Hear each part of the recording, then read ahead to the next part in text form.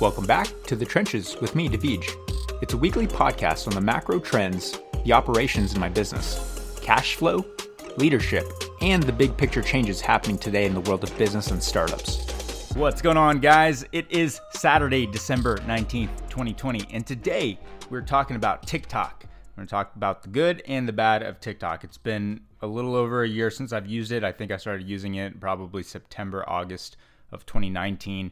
And I can tell you that I have spent damn near over 100 hours on TikTok, maybe even more than that. Who honestly knows how much time I've spent on that app over the last year and a half. So the good, the bad, let's get into it. I'm going to start with the bad. It is highly addictive, and you might find yourself looking, opening the app and saying that you're just going to be on it for a couple videos. And the next thing you know, 20 minutes has gone by and you're like, shit, I need to go do something else. I need to get away from my phone. What is going on?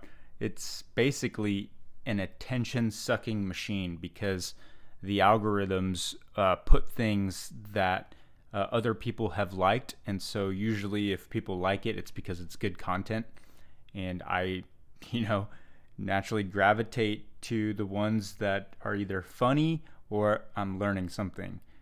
And it's definitely a platform that I was first starting to use for business purposes. That's the initial reason I started using it. But the more I started actually using it, the more it was entertaining for me to get back on that app because you see different trends. It's honestly really funny. So, the bad thing about TikTok is that it's super, wasteful of your time and it's easy to get sucked in. And another bad thing is that once you get sucked in, it's really hard to just stop, right?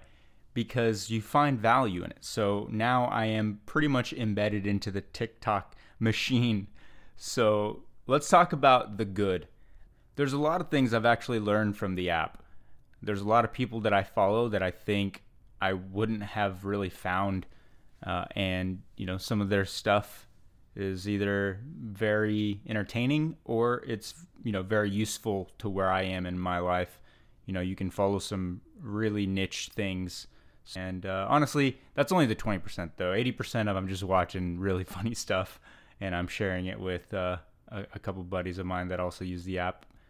And actually, I think, probably sometime here in the next few weeks, few months, hopefully not few months, but next few weeks, I'm going to actually start putting some stuff out there on TikTok. Just a bunch of random stuff. Let's see what sticks. Let's see what doesn't. I feel like it's just one big experiment. And, who knows? TikTok's an incredible platform. Seems like a lot of people are able to access an audience if, the people vote on it using likes, shares, and comments. You've seen this. It's really one of the only platforms where you can reach a ton of people that aren't following you already. So, this is called organic reach. And right now, only LinkedIn and TikTok have that natural organic reach where you can post and people outside of your network also see it. So this is something fascinating, and I'm excited to dabble with a few things. I don't know if it's going to be good or not. Some of it's going to be planned. Some of it's going to be random. We'll see what happens. I'm not expecting too much, but I do want to try to be consistent, and I want to try to use it to the best of my ability. So we'll see what happens on that front.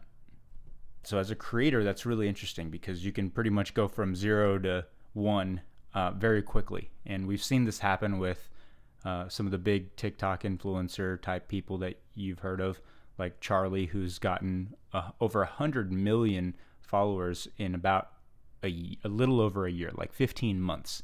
100 million followers in 15 months. And I think she's like 16 or 17. It's crazy. So TikTok specifically, I think, has really interesting content creator benefits and capabilities. All these social media channels are basically people just watching television, flipping through channels.